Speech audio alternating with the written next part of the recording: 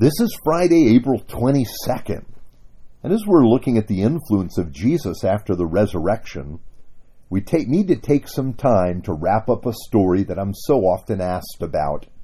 It's the story of Judas Iscariot. His story is a painful one. He was afforded the opportunity to be with Jesus for 3 years, just as the other disciples had. He heard Jesus teach the crowds. He was an eyewitness to Jesus' miracles. He saw lives change and hope begin to flow into Israel, to his own people. He was given an important role among the disciples. He kept the money bag. The resources used to support Jesus and the disciples and their ministry was entrusted to him. Like the other disciples, Judas began following Jesus with no real knowledge of who Jesus actually was. Actually, no doubt the disciples had different reasons of their own for following Jesus. Did they think him at first to be an extraordinary teacher? Did they expect him to rise in stature after they met him? We're not told. But there was a moment when the disciples began to understand that Jesus was the Messiah, the long-awaited Redeemer Israel had been expecting. The first insight into Jesus' real identity, it came from Peter, who declared that he recognized Jesus as God's Messiah. And slowly the other disciples began to believe in Jesus too, though it wasn't until the resurrection that everything came into focus and the disciples worshipped him. Now for Judas, we get hints that his heart was not with Jesus and Jesus' mission. For example, when Jesus was anointed by Mary at Bethany, Judas objected strongly to it, claiming to be thinking of the poor. But here's what we're told about Judas in that moment. He did not say this because he cared about the poor, but because he was a thief. As keeper of the money bag, he used to help himself to what was put in it. That's John 12:6. Yes, he had been stealing from the scant resources of the disciples, skimming out some of the money for himself. You see, Judas is an example of those that come to Jesus for what they can get, not for who Jesus is. They don't respond to the love of Jesus as much as the opportunity for gain.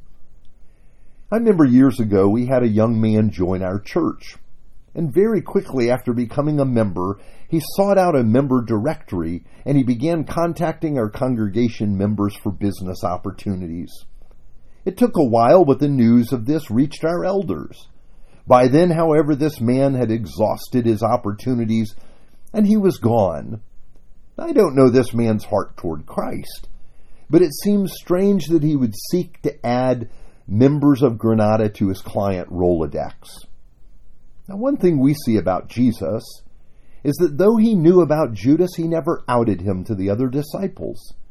Indeed, Jesus seems committed to protect and love Judas until the very end. In the end, Judas sought the little money he might gain from betraying Jesus. This is Matthew chapter 26, verse 14 to 16.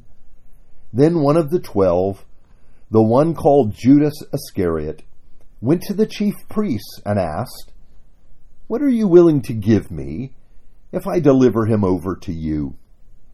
So they counted out for him 30 pieces of silver. And from then on, Judas watched for an opportunity to hand him over.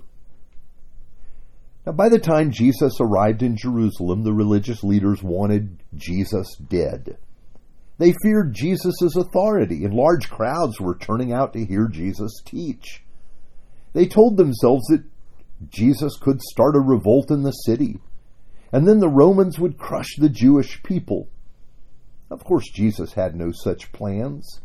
He was not a rebel, but the Son of God, who had come to redeem Israel from her sins. We know now that the signal that Judas had given to the authorities was that the man he approached and kissed would be Jesus. How heartbreaking is this?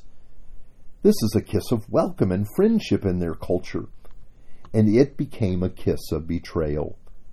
That night before Jesus was arrested, he shared the Passover with his disciples, and Judas was there among them, even though he was working on his plan. Jesus washed his feet along with the others and served Judas at the meal. Judas even had one of the seats of honor. Jesus showed only love to Judas. He never spoke an ungracious word to him. Yes, Jesus not only spoke about loving our enemies, he loved his. Now Judas left the dinner early so that he could meet up with the soldiers, and later they found Jesus praying in the Garden of Gethsemane. But this is not the end of Judas's story.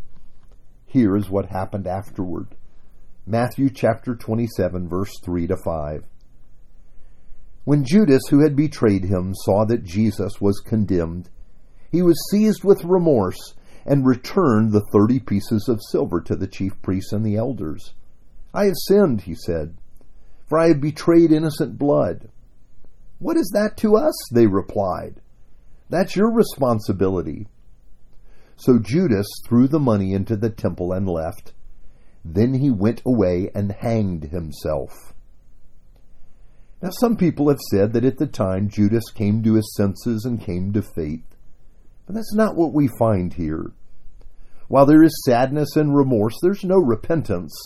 Instead, he tries to undo what he has done. He tried to return the money to the religious leaders. They told him to keep the money. What a horrible moment this was.